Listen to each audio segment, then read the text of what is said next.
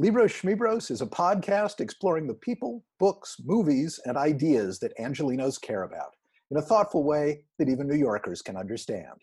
We're coming to you from Libros Schmibros, our nonprofit bilingual lending library in Boyle Heights, on the west coast of the country and the east bank of the mighty Los Angeles River. So we're recording. Cool. So I'm Cuauhtemoc Hernandez. This is the Libros Schmibros podcast. For today's guest, we have Gajin Fujita, who is really well-known artist, painter, graffiti artist as well. And recently, his art was featured in the most recent LA Public Library card.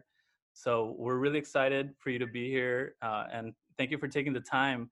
So I just wanted to introduce myself, and like I said, I'm really happy that you're here. So how are you? How are you doing today?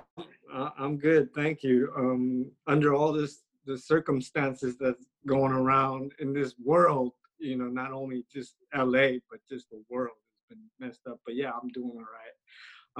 It's gonna be like a weird 4th of July weekend. I don't think I've ever experienced anything like this in my life.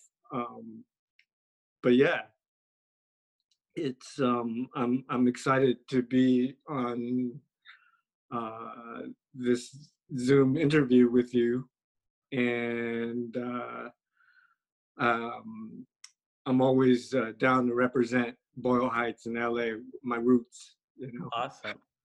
Cool. So yeah, maybe we'll get started with that, with Boyle Heights. So we're based here in Boyle Heights in Mariachi Plaza, and you grew up in Boyle Heights. Yeah, I was born and raised in Boyle Heights. You know, my mom still lives off of 4th and Lorena, right by the old 4th Street Bridge right there. Actually, right on the corner of Eagle and Lorena. And yeah, it was, you know, the Stevenson Library was the first library that I visited, and, you know, straight smack in the middle of Boyle Heights. And that's where my love and affinity for books came from. Well, actually, from my parents. You know, my dad was trying to educate us, my brothers and I. But yeah, that Boyle Heights was growing up in Boyle Heights was a trip, because I was like, my family were like the only few Japanese American families that lived in Boyle Heights. You know, it was predominantly Latinos, Mexican Americans, and but you know, I think I was able to create tough skin. So the Boyle Heights was also historically a Japanese community, and there's still a pretty sizable Japanese community, like close to the Buddhist temple and the elementary school around there. Was that part of? Did you connect with the Japanese American community in Boyle Heights, or were you a little? You know what, I went for 1 year, like during, I think I was in 1st grade. So this is like maybe like the late 70s. And I know there was a Japanese language school that I had gone to on the weekend, like on a Saturday, right there off of, I want to say, was it First? There's a Food for Less right there by... Yeah, the temple's right across the street, and the church, right there. Yeah, the church right there. I used to, my mom put me in the Japanese language school for 1 year. And after that, my parents, you know, since they're immigrants from Japan, they said, forget paying, you know,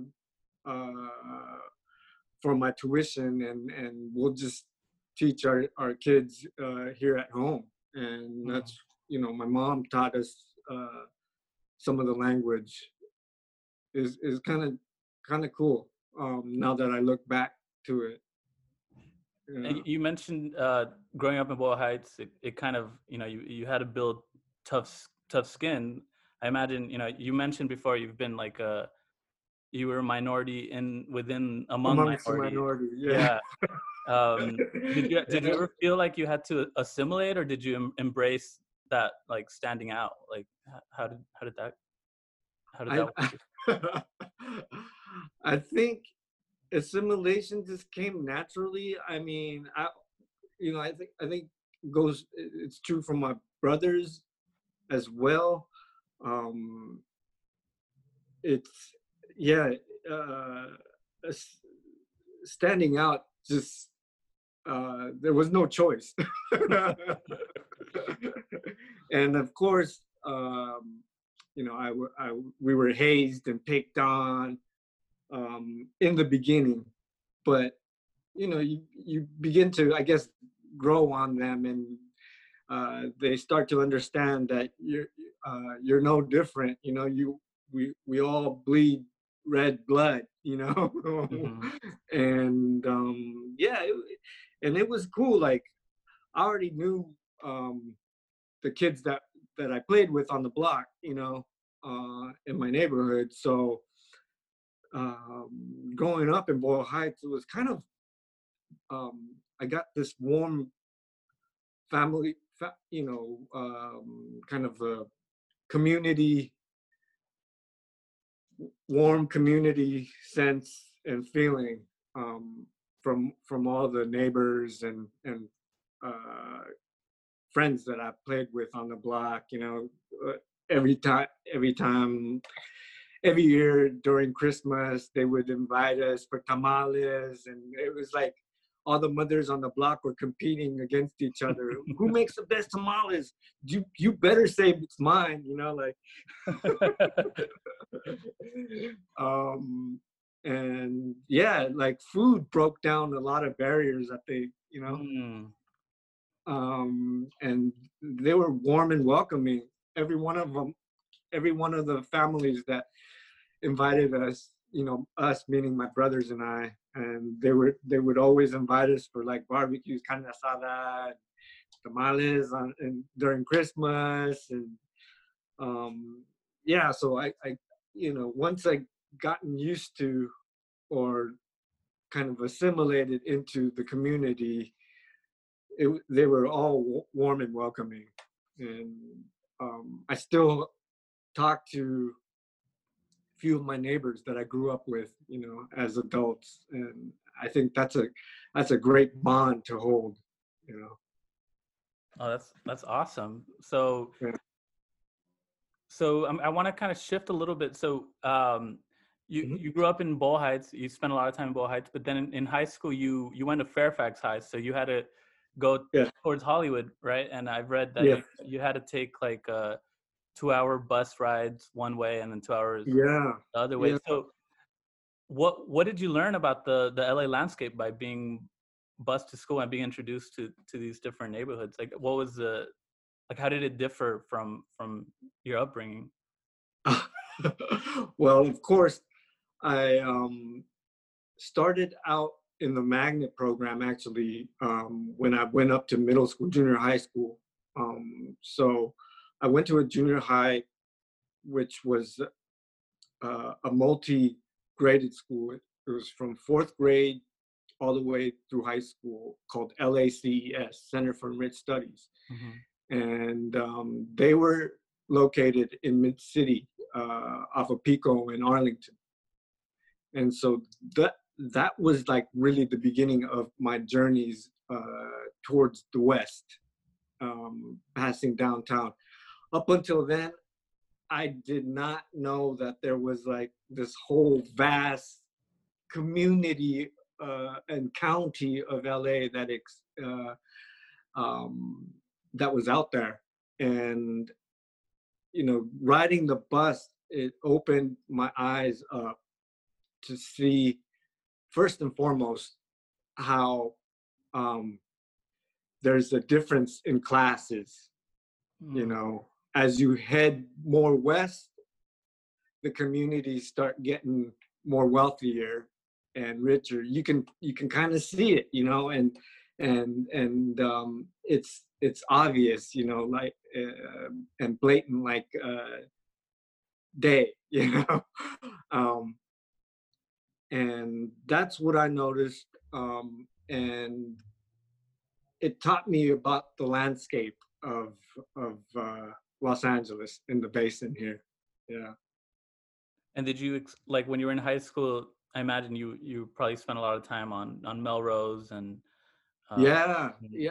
I mean, um, I actually didn't take the Melrose bus because it was always jam packed after school. All the kids would be, so there would be like five. I was talking to this with my friend that I went to Fairfax with, and because he started catching tags on the RTDs, what we now call Metro. Um, so the buses, the RTD buses, would be lined up in front of Fairfax High on Melrose, like 5, 6 buses deep, and every one of them was just filled to capacity because all the kids wanted to go home right after school, and the sidewalk was just jam packed with people.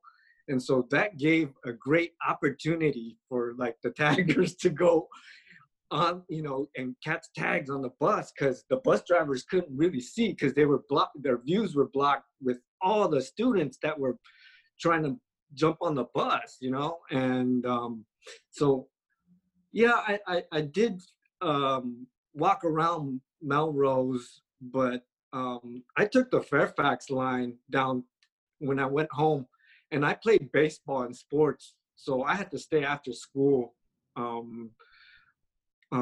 So I spent a lot of time like on the field there at Fairfax, but more time on Fairfax, on Wilshire, and I took the Wilshire because the Wilshire bus, the lines had an express line, mm, you know. like a rapid kind of. Yeah, Yeah. yeah, and so you didn't have to, like, the buses didn't have to stop at every block, you know. It would only stop at like major intersections like La Cienega, Fairfax, La Brea, Western, you know, and so on and so forth till you end up in downtown. Then I transferred onto like the 31 or the 30, that would take me, or no, I'm sorry, I transferred onto the 18 that was the 6th Street, and it took me through the 6th Street Bridge back onto Whittier, and I would get home like that. That 18 line would stop at Whittier and Lorena. Hmm. Yeah, that And must have been really, yeah, like that juxtaposition, like, you know, yeah, like East LA and the West Side, like, yeah, yeah, like, were you already at that point tagging or doing graffiti? yeah, yeah. I Mm. was well into it. So I started, you know, doing graffiti and tagging on the buses like in junior high when I was going to that LACES in Mid City, because that was around when I started Laces. It was around 84, 85, and that's right when the storm, the fire of hip hop, like moved out west. People were breakdancing. I mean, I went to Lorena Street School Elementary, and right when I was uh, about to graduate and leaving Lorena, they were already breakdancing and popping and stuff like that. So the wave of that trend was already hitting the West Coast and LA very hard. And then we transitioned into from breakdancing to doing graffiti. And I met a bunch of uh, sort of outcasts or, you know, kids who liked hip hop. And, you know, we all saw that sort of documentary called Star Wars that aired on PBS Channel 28 back then, and yeah, we were all just fascinated by it, just like wow, kids in New York do this stuff, you know, like, wow, that's crazy. And it was like a totally, you know, we started out with like markers and little tools, you know, to get your name up. And then the, the, the ultimate was to have, to be able to use the spray can and have can control. That was the biggest thing. And, you know, yeah, so spray painting and doing graffiti started like around 85, 86 for me.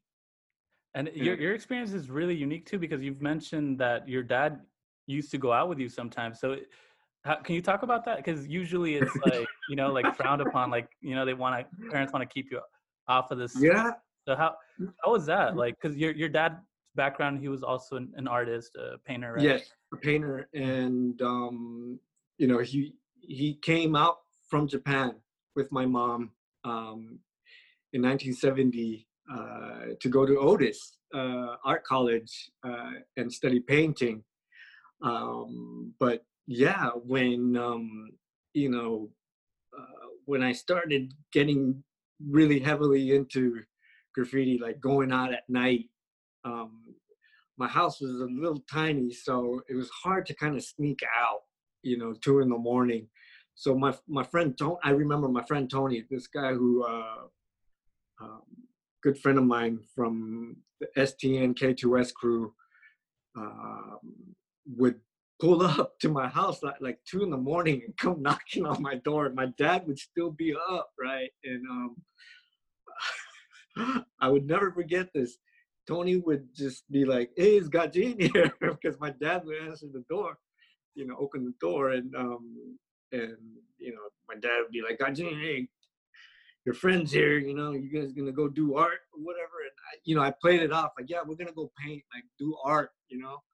And my dad said, "Well, just be careful." He knew we were doing graffiti, but he just said, "Just be careful, and you know, make sure he comes back," you know.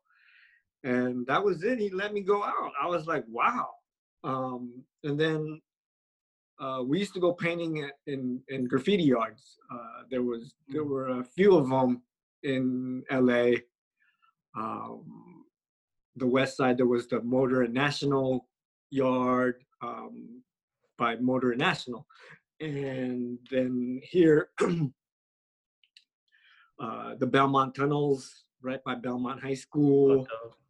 And by the East LA Occupational Center, right underneath the Occupational Center by the Ramona Gardens projects, there was a yard called the Panic Zone. It was a train yard, basically, and there were tall walls there right under the Occupational Center. And we used to go paint there. And yeah, my dad came along one time. He said, "I want to watch you guys." Like, he was fascinated by the spray can tool, obviously, that sprayed out color. You know, it's like a sort of like a futuristic tool, a painting tool, you know. And so, yeah, he was fascinated by it. And yeah, he came out and painted with us. And he got in the tunnels too? And what's that? He got in the tunnels too, in the Belmont tunnels, and went. No, he didn't come to the Belmont tunnels, but I do remember he was always very encouraging, and you know, he loved that we were doing art on the street, out on the streets. And friends of my friends and I had painted the entrance to the freeway in the Aliso Pico projects, right off of 4th and near Clarence, I think. I don't know what the right by that freeway entrance, there was a building. We did a piece called Education, and I think Edward James almost used it in the book, but it was a project introduced to us by my friend Heaven Carlos that lived in the project and worked closely with Father Greg Boyle of Homeboy Industries. Yeah. and my dad was posted up right there, just watching us paint the whole day, the whole weekend. You know, it was fun times. Yeah, and I miss my dad. I wish he was around to see what has come about and where graffiti has been taken to now. You know, today it's like, wow, I would have never imagined when I was doing graffiti out in the streets that it would blow up so much. You know, it's global. You know, and people are practicing graffiti all over the world now, and it's amazing to see the level of skill and just excellence in the craft some of these artists have produced now. It's it always intrigues me, but that's just evolution of the nature of mankind, I think. You know. So as far as your training in school, you mentioned your dad wanted to go to Otis. You ultimately you ended up going to Otis. Mm-hmm. Before you transferred to Otis, you were at East LA Community College. Can you Yeah. share a little bit about that experience? How your experience going to ELAC helped you Yeah, on your path? sure.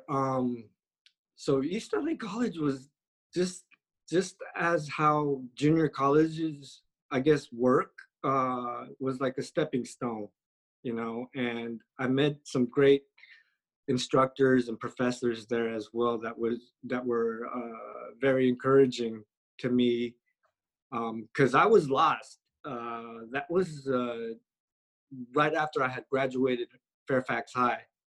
Oh, and by the way, Fairfax High had a visual arts magnet program, so it was I, I was lucky uh, uh, to have been going to these schools that had art classes and promoted, you know, the study of arts in all forms, not just visual arts, but theater, um, music. You know, I think now the public schools lack a lot of these classes, which is sad. I wish they would bring them back because it certainly really helped me, and that's what kept the fire of creativity burning inside me, and how I ended up in East LA College. Because after Fairfax, I was kind of lost. I didn't know what to do, and I was out there partying with my friends, you know, and doing graffiti, and just um, not having to worry about and no pressure about what I'm going to be doing in the future. But you know, it not slowly, but it rapidly catches up to you. And a friend of mine, Paul, uh, who's another graffiti artist, his father knew my father. They both, our parents were painters and artists, and Japanese as well. So um, I was hanging out with Paul a lot, and one day we were like, you know, getting wasted, and we were just thinking like, damn, maybe we should take up some art classes again, you know. And we decided to take our asses to East LA College and take a bunch of art classes, art history, and soon after I knew like I've accumulated all these credits, and the painting professors and drawing professors there took note of us, I guess, and saw that, you know, we can take our talent um, to a higher education, and they encouraged us into looking into Otis and the art colleges that we're blessed to have in our city, you know. And that's so East LA College was a great experience, and great many numbers of awesome artists have gone to East LA College as well. Ken Twitchell, gosh, I'm sorry, I can't think of his name. Well, like a lot of the ASCO people and ASCO people, but as well, oh my gosh, I should know his name. I'm drawing a blank. He's just super famous. But yeah, you know, there were many great artists that came out of East LA College, and I'm glad that I followed the tradition, so to speak. And yeah, it was a good experience. Although I hated art history. I think I failed like twice in art history class. It was just due to having the class being at night, you know, from 7 to 10. My attention span wasn't there, and I couldn't pay attention. It was just because art history is so lengthy and deep, you know. It's like it's world history, yeah. Yeah. So once you were at, oh, go ahead.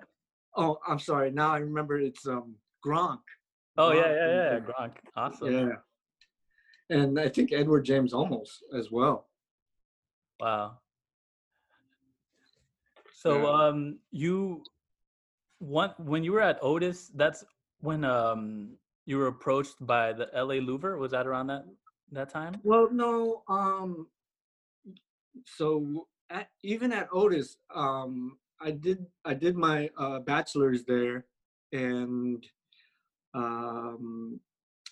Peter Gould of LA Louver Gallery, the owner, he was part of the board or the trustees. I think he was part of a board member at Otis, and he took notice of my sort of thesis show of all the seniors before we graduate. We that the college throws, and I guess he claims that he saw my work then, like in '97. But you know, I was getting ready to. I was already graduating, and LA Louver didn't pick me up until after I graduated grad school from UNLV. Okay. Yeah. So we've gone over the 30 minutes, but hopefully we can talk for 10 more minutes or It's okay. Okay. As long as you got time, man. Yeah, no. I have so many questions, but I just want to be respecting your time. So thank you. Since we're on the subject of LA Louver, you know, it's one of the premier galleries in LA and the world, really. Sure. Yeah, and so I just want to congratulate you because recently you won your exhibit, Wicked Beauty from 2002, won the best exhibit in the gallery's history, and it's had a really long history, over 40 years, and you went up against David Hockney, so that's monumental. So congrats on that. Oh, thank you. Thanks. You know, I think that was just all for fun. It was like funsies. You know. No, but they have a great roster. Like I went last year. I saw Alison Saar's exhibit there, and they like, so what makes that gallery so unique for those that might not be familiar? Well, for one, like you said, they have a long history in the city of LA. You know, they've been there in Venice for over 40 years, and they show they specifically show artists that are contemporary American contemporary artists, as well as European contemporary artists. And you know, some of the artists that have been there like way before me are now much older, but are very established and uh, you know world renowned. You know, they're not like me. They're really world renowned. um, so I'm blessed that that they picked me up, and I've always had a great rapport with the owner Peter there, and it's been a great ride. I've been there for almost nearly 20 years because my first solo show was in 2002, Wicked Beauty. And then before that, I was in a group show called Rogue Wave, and that's when I got recruited in 2001 into the gallery at LA Louvre. But yeah, I think they show awesome artists from LA as well as from internationally, and the artists seem to most of the artists seem to be really honed in on the craft, the making of and the creating of their pieces, as opposed to there are artists out there like Jeff Koons who mass produce a piece, and they probably don't even touch it, they don't even work on it themselves. It's like on a conveyor belt being mass produced, whereas LA, I think the artists that are represented by LA Louvre, they all sort of have that human touch in their works, and I think and for me that's very important, because whenever I see like a Caravaggio or some work from the Renaissance or some work from history long time ago, I'm always just in awe to be in front of something where the artist had a hand in it, the human touch, the pragmatism in it, I think is very important to me. And that's what I think LA Louvre focuses on in their roster of artists. And I think that's what makes it special. Yeah. Wow. Thanks for sharing that. So I want to talk about a few of your paintings. I mentioned earlier, I chose 5 paintings that that you've done very recently, this year, and some from last year. And I want to talk about these paintings because the subject of the city of LA is really prominent. So if you can just talk about some of the symbols that you've used. We'll start off with a No Man's Land that you did recently, and that it has the landscape of LA, and it features the street sign of North Spring. Oh, thank you for putting it up. It's useful. So can you talk a little bit about why you chose to depict that area in LA? Yeah. Well,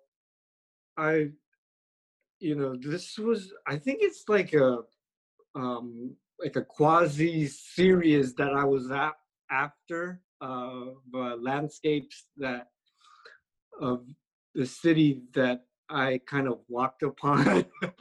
And it just so happened for this particular No Man's Land painting, we I hate to say this, but my wife and I and my friend, we were drinking at there's a brewery right across the street from this corner, North Spring. It's by the cornfield. The State Historic Park. Yeah, Yeah. What is it called? Highland Park Brewery. Okay. And my friend and I were catching tags on the news, the newspaper box and stuff, you know. And my wife happened to take some pictures of that corner, of us like catching tags and stuff. And later on, I saw the my wife shared the photograph with what she took with me, and I thought, wow, this composition looks really cool, you know, and dynamic. So you know, it was the photo of the telephone poles and the newspaper box and all the things that you might catch in the city, objects, you know. And also I was, now that I live in Echo Park, kind of in the hills, there's a lot of, it's like being in a forest near the city. And I see lots of animals that are that have like assimilated with mankind, and you know, so you got coyotes, raccoons, squirrels, owls, red-tailed hawks, and so I have been seeing a lot of red-tailed hawks and coyotes, and they're you know, they kind of are rivals because they're after food, you know, and so that's where the idea of using these they're called tengus, half man, half bird, sort of mythological creatures, characters from Japanese myth, kind of going at it with this coyote at the bottom. And I thought it would be nice to kind of juxtapose it with this composition of Spring Street in the corner. And, you know, I was trying to think of what they call that area. It's like Chinatown, you know, right? Yeah, it's right by Chinatown, right on the edge of Chinatown and the beginning of like Lincoln Heights. But you're not quite in Lincoln Heights yet because you haven't crossed the train tracks. So I was asking my friend, like, what would you call, you know, my friend Alex Deffer, who is another graffiti writer and a childhood friend. And I asked him, like, what would you call this area? Because he knows a lot of the layout and the landscape of LA, and you know, and sort of like the neighborhoods that surround these areas. And he was like, I don't know, man. It's like a no man's land right there. There's nobody. There's no neighborhood that claims that area, really, you know. And I was like, man, no man's land. That sounds tough, you know, like that sounds. But you know, of course, if you look back into history, all of LA was Tonga, the Native Americans, the Indians, Native Americans, I should say. I gotta be PC now, man. I can't just blurt out Indian anymore. yeah. No, but yeah, no, that's the reference, yeah, to like the indigenous area is, you know, like you mentioned like the coyotes and, you know, these animals that have survived, you know, through different periods, you know, of colonization, and they're still here. Yeah, and you know, I've been kind of in my mind. Those are the intrigue, fascinations I've been going through, you know, and that's why I created this piece. And then a lot of people noticed because I put up the North Spring Street sign. Yeah. And they recognize it immediately because it's the corner where Nick's Cafe is. Oh, okay. Yeah. and people are like, oh yeah, they recognize it. That's Nick's Cafe right there, you know. But I also like to sort of um, use the sort of city street landscape because those who know, you know. Yeah, and this is one of the reasons why I wanted to talk about that. And since you mentioned the street sign, another Mhm. painting that you just did, I think you mentioned it was the last painting that you did last year, um, Home Mhm. Field, Home Yes. Field LA, and that has another street sign also, and I recognize it. You know, I think it's pretty close to maybe where you grew up, right? Lorena Street. That's right. That's the street sign, um, right on the corner of my mom's house. Okay. So what I've been doing is just taking pictures with my phone, you know, and I've always grew up at my mom's, you know, my parents' home. You could always see because it's a little higher up. Um, the house sits on like a hillside, and I was always able to see the cityscape, the downtown scape, Mm-hmm. uh, from the front porch of where I grew up, you know. And but for home field, the painting home field, um, I thought it would be interesting because I've been on this sort of taking pictures of street signs and elements of the street, specifically to LA and my experiences, you know, where the sidewalks that I've walked on. So yeah, I took a photo of that corner at my mom's house actually, and it's the stop sign right on that corner. And I always tripped out on that street sign, Lorena, because it was it wasn't put up right. Some they messed it up because it swings up, or it's placed at an angle, and I was tripped out on that. So anyways, I was able to use that, and so home field, LA, is like is like kind of like a quasi self portrait. Uh, Mm. there's a silhouette of me, a figure, and that's supposed to be myself, but I gold leafed the inside of the figure with the patterns of water rippling. It's like a Asiatic uh, design, textile pattern. But some people have said that it looks like the Wi-Fi icon.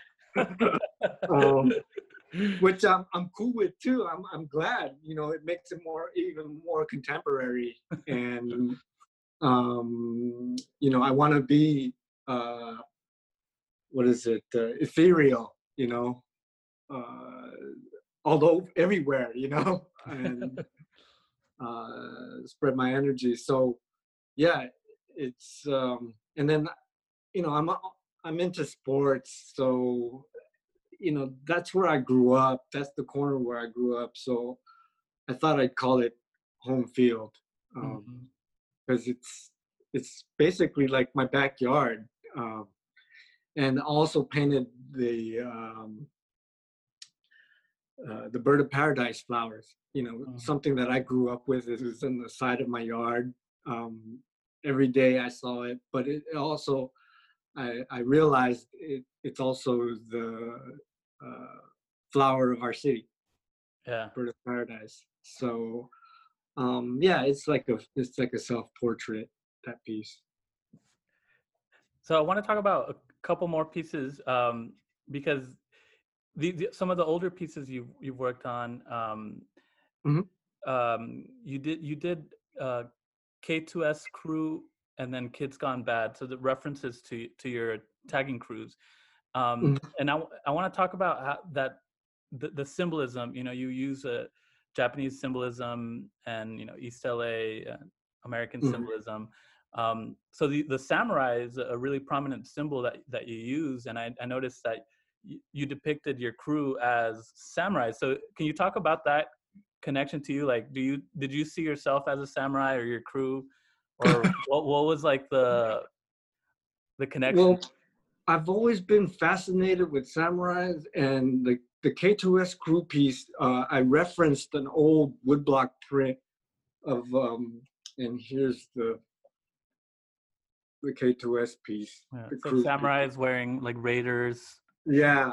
outfit. So originally, these samurais are from a true story of Japanese history. The 47 Ronins, which it's a tale of loyalty. They avenged their lord's suicide, or harakiri. Their lord. So 47 Ronin samurais went and took revenge for the killing of their lord, and they all committed seppuku at the end. And their graves, their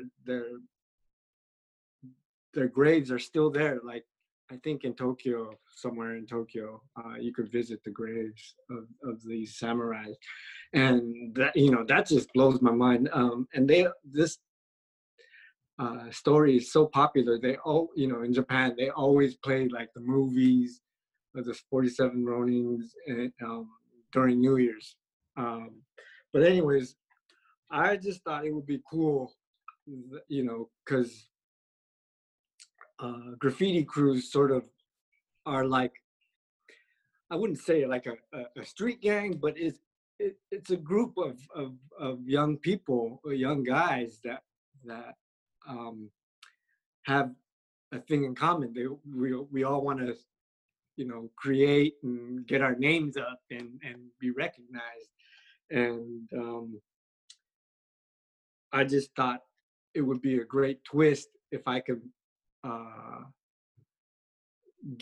use the original woodblock print image and give it like a more contemporary twist.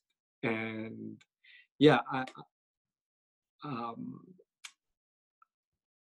I would love to be a samurai, but I don't think I have the discipline to be a samurai, because it's pretty rigid, I think, to become a samurai. But it does require a lot of work ethic and discipline to be a successful street graffiti crew. Sure. Yeah, and some of the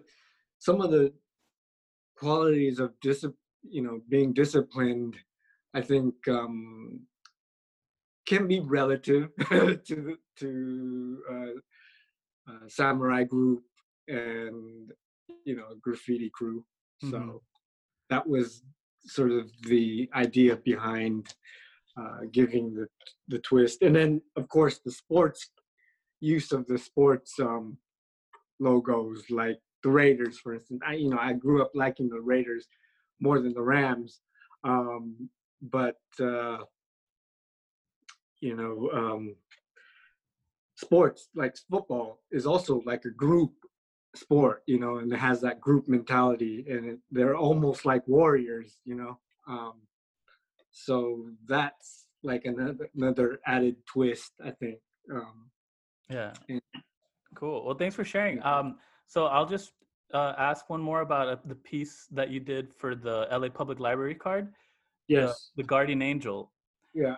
Yeah. So a lot of your pieces deal with some sort of struggle. It's usually two different forces struggling. Mm-hmm. So, and you mentioned the character Kintaro. It's an amulet for our city. You say to bring peace and positivity.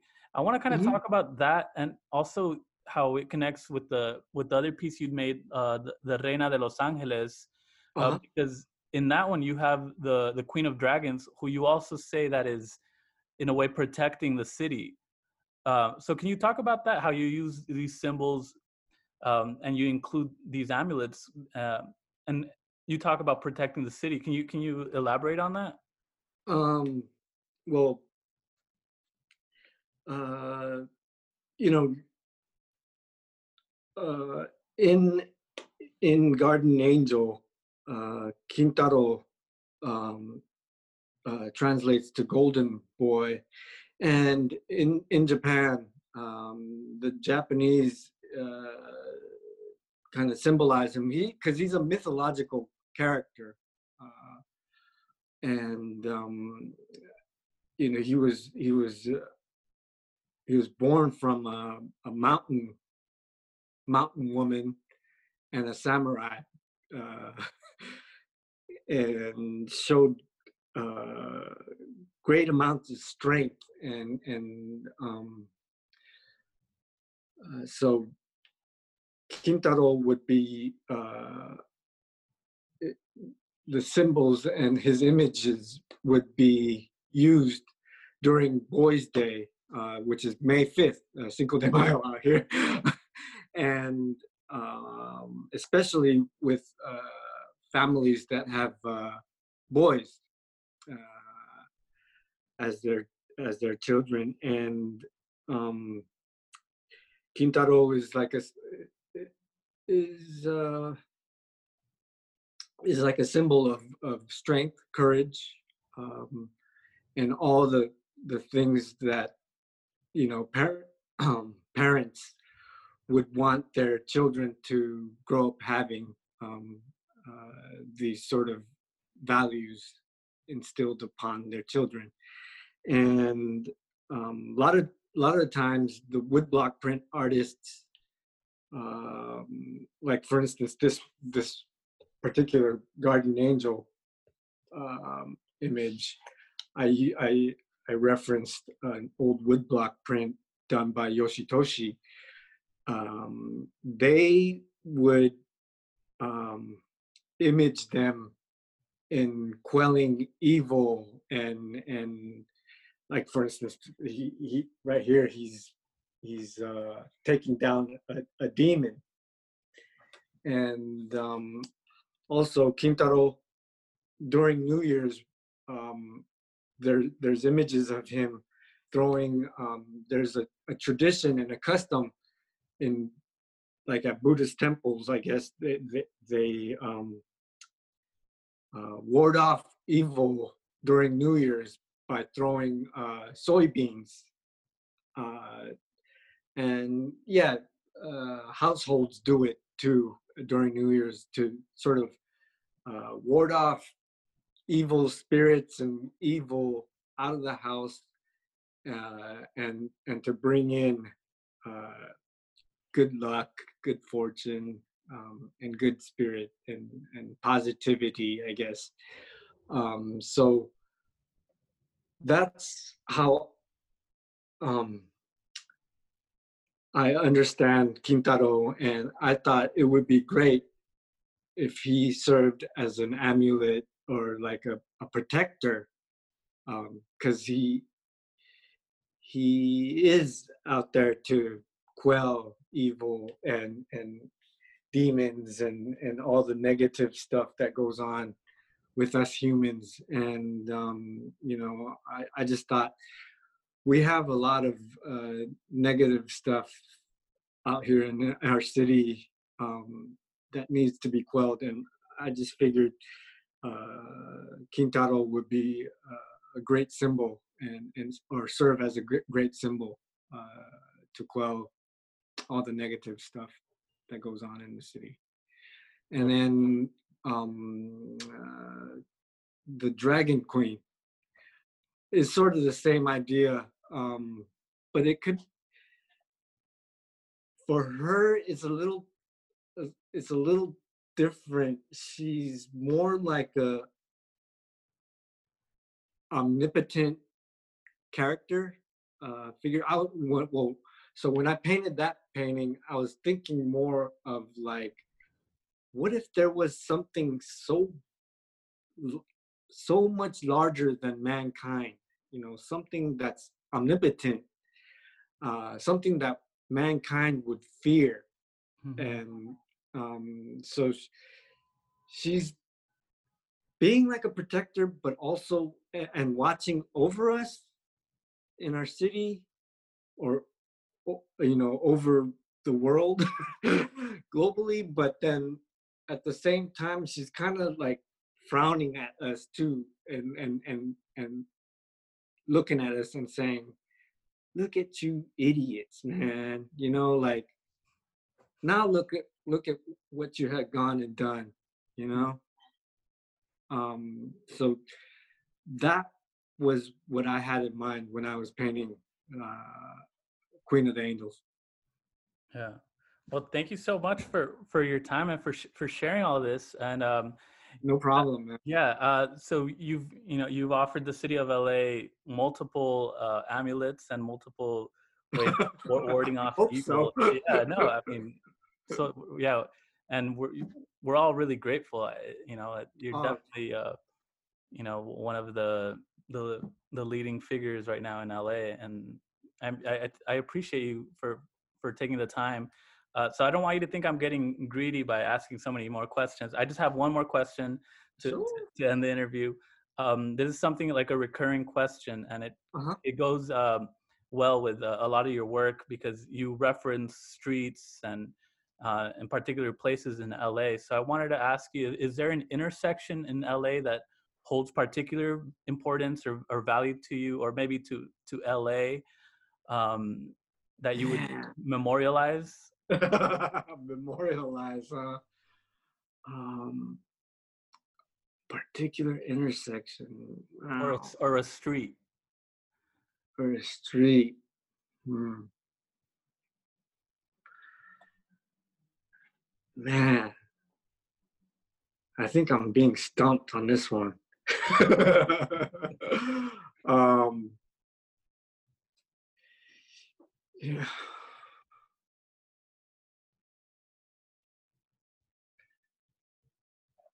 You know, I like,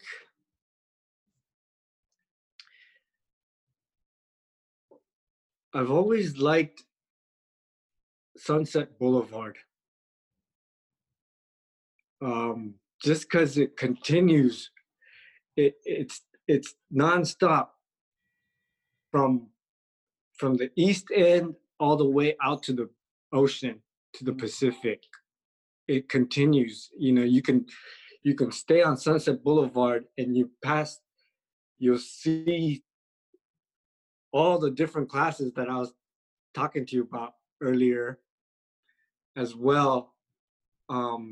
It's one continuous street Mm-hmm. that you can end up to the Pacific, to the edge of LA, yeah, and the continent. And so, it's kind of cliche. Yeah, Sunset Boulevard, it's really synonymous with like Hollywood and all that. But, it starts actually from the Chavez. train station, the Pueblo Pico House right there, Olvera Street, right? It starts right there, and you could take it all the way out west to the edge of the continent, and I think that's really cool. Like, that's really cool I think you could see a lot of LA if you go down that street, Sunset Boulevard. And so I think Sunset Boulevard Yeah, no, will be that's a be great the answer. street. Yeah, that's a Yeah. great answer because it's right. You're right. You see the class stratification in one street Yes. and how it Yes. starts off as, because yeah, on the east side it's Cesar Chavez, and then Right. it Right. connects and it becomes Sunset. And Mhm. yeah, I think a lot of people would learn about LA just by taking the 2 bus and going Yeah. to Sunset. Yeah. Like, Yeah. And as a student, junior high and high school, I used to take that bus, the 2, and I was always blown away that I could ride the bus all the way to the beach, and so yeah, it's kind of cliche, but I think it, if tourists want to really check out LA, they can jump on the 2 bus and see, the different levels of classes, as well as just like a great deal of what LA has to offer. Well, thank you so much. And, You're welcome. and thanks to Angela, your wife, also for helping set this up. Oh, she's like all smiles right now. No, and yeah, I mentioned it was going to be 30 minutes, but you had such great stories, and it's okay. I'm glad that I can share, and I hope people will be into it. But I'm glad I can share. yeah. Yeah, I actually I was watching you yesterday. You did a whole you were presentation on dragons on the LA Louvre, and people could probably still check it out. It's on their Instagram Live. But yeah, that was phenomenal. Like how you Oh, thanks. gave a whole like art history class on dragons and representation of East. I think dragons could just be like a whole series, because there's so many information, and it's almost like cliche. Dragons are so popular worldwide. But I hope I was able to give out some tidbits of information that people didn't know about. Yeah, That's no, all. I didn't want to ask you a question about dragons, because I feel like you covered a lot yesterday. And I encourage people to check that out. I learned a lot, and I appreciated the way that you kind of talked about the way that dragons are portrayed in the West as something, as something like demonic and something that we have to destroy. But in the East and in other cultures, you mentioned like in Mesoamerica, also like with serpents, like the winged serpent. Yeah. It's they're destructive forces in some ways, but ultimately, they're not inherently evil. And right, and they're kind of a giver of life. It's amazing. Like world history. You can learn about world history just trying to learn about dragons. It's crazy. Well, thank you so much. And you're welcome, man. You're welcome. Yeah, hopefully I could see one of your exhibits in the coming years. I have a question. You probably can answer it.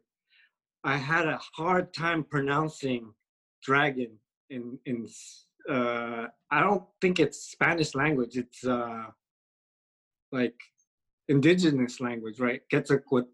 Oh, Quetzalcoatl or Quetzalcoatl. Quetzalcoatl. Yeah, that's how you say it. Yeah, I might not even be pronouncing it right, but yeah, it's an Aztec, the feathered serpent or the plumed. Right. Yeah. So I hope I didn't mess it up, man. Damn. No, most Spanish speakers can't pronounce it. Because it's not Spanish, right? No. It's it's Nahuatl. Nahuatl, yeah. Yeah. Right. Yeah, my name Cuauhtemoc is Nahuatl too. So. Right. Yeah. That's a dope name. Yeah. Thank you. Anyway, the name Cuauhtemoc, I mean, not to make it about myself, but the name Cuauhtemoc is a descending eagle. Oh, dope. Yeah. That's dope. See, that's the thing about Western names. They don't have any meaning aside from it's just like a facade, it don't go any deep than just the spelling of it, or and if it does have any meaning, it's something dumb like shoemaker or something, it's like whereas the different cultures in the world, and especially I see it true with the Asian cultures, because Japanese use the Chinese characters. Even the characters have different meanings, or it's based on a specific thing, but it can be used into different variations of the language, I guess. And I feel like it's so much like other languages and other cultures have so much deeper like meaning behind their language. It's crazy. What does Gajin mean? So Gajin, Jin is person, and Ga is grace and elegance. That's beautiful. Yeah, but yours is dope, man. I like that. The it's the ascending eagle. Yeah, or it's what's the term when like an eagle is coming down for its prey? It's like Like yeah, I forget. like swooping or something, like swooping eagle. Uh-huh. Yeah. Wow. You know what comes into my mind when you said that? What? The Judas Priest album cover. I'm not familiar with it. Which one? It's one of the albums. It's like an eagle, like a metallic eagle, kind of swooping down. You know. Oh, I see it. Yeah. It's pretty dope. And when you're painting in I think it's No Man's Land, you have a couple of half birds, and they're kind of coming down like that. Yeah, they're coming down to swoop on the coyote. Yeah. That's a dope painting, man. Yeah. Oh, thank you. Yeah, your most recent paintings I've been particularly really excited about. Oh, thank you. Thank you. Yeah, because the whole like geography, the connection to the story of LA, and yeah, hopefully that's the whole series, or I don't know if it already is. Yeah, it's kind of like a little series, yeah. All right, cool. Well, I hope you have a great rest of your day, and thank you. Yeah, I'd love to stay in touch, and yeah, hopefully, we can meet up in person one of these. Yeah, maybe one day I can like drop by your library. Is it open? Right now, we're only open. We're only doing a curbside pickup. Curbside. Uh-huh. Yeah. But yeah, when all this fucking shit turns over, because the world's all flipped around. But yeah, once we start settling back to normalcy, some kind of normalcy, I'd like to visit the library. Awesome. Yeah. Do a shirt swap or something. All right. That'll be cool. Yeah. But thanks for having the library in the community, man. I'm pretty sure it means a lot to a lot of the young people there, and just the community in general. So thank you. Cool. Well, have a great rest of your day, and like I keep saying, I appreciate you. Oh man, all good, and have a good 4th of July weekend, man. Yeah, I mean, I'll probably just be doing nothing. Likewise. Cool. All right, man. Peace. Thank you. So ends another episode of Libros Schmibros, recorded at the bilingual nonprofit Libros Schmibros Lending Library in Boyle Heights. By all means, follow us online in all the old familiar places, or email us via info@libroschmibros.org. By the way, we couldn't do this podcast without the whole Libros team, Cuauhtemoc, Colleen, Diana, and Alberto. And all of them would kill me if I didn't add this. Please consider visiting libroschmibros.org, hitting the donut button, the donate button, and giving us a gift. We put good free books into people's hands 5 days a week here at Libros, right across from Mariachi Plaza, up in the old Boyle Hotel. I'm David Kippen, and there'll always be a free book for you, and thousands more to borrow here at Libros Schmibros.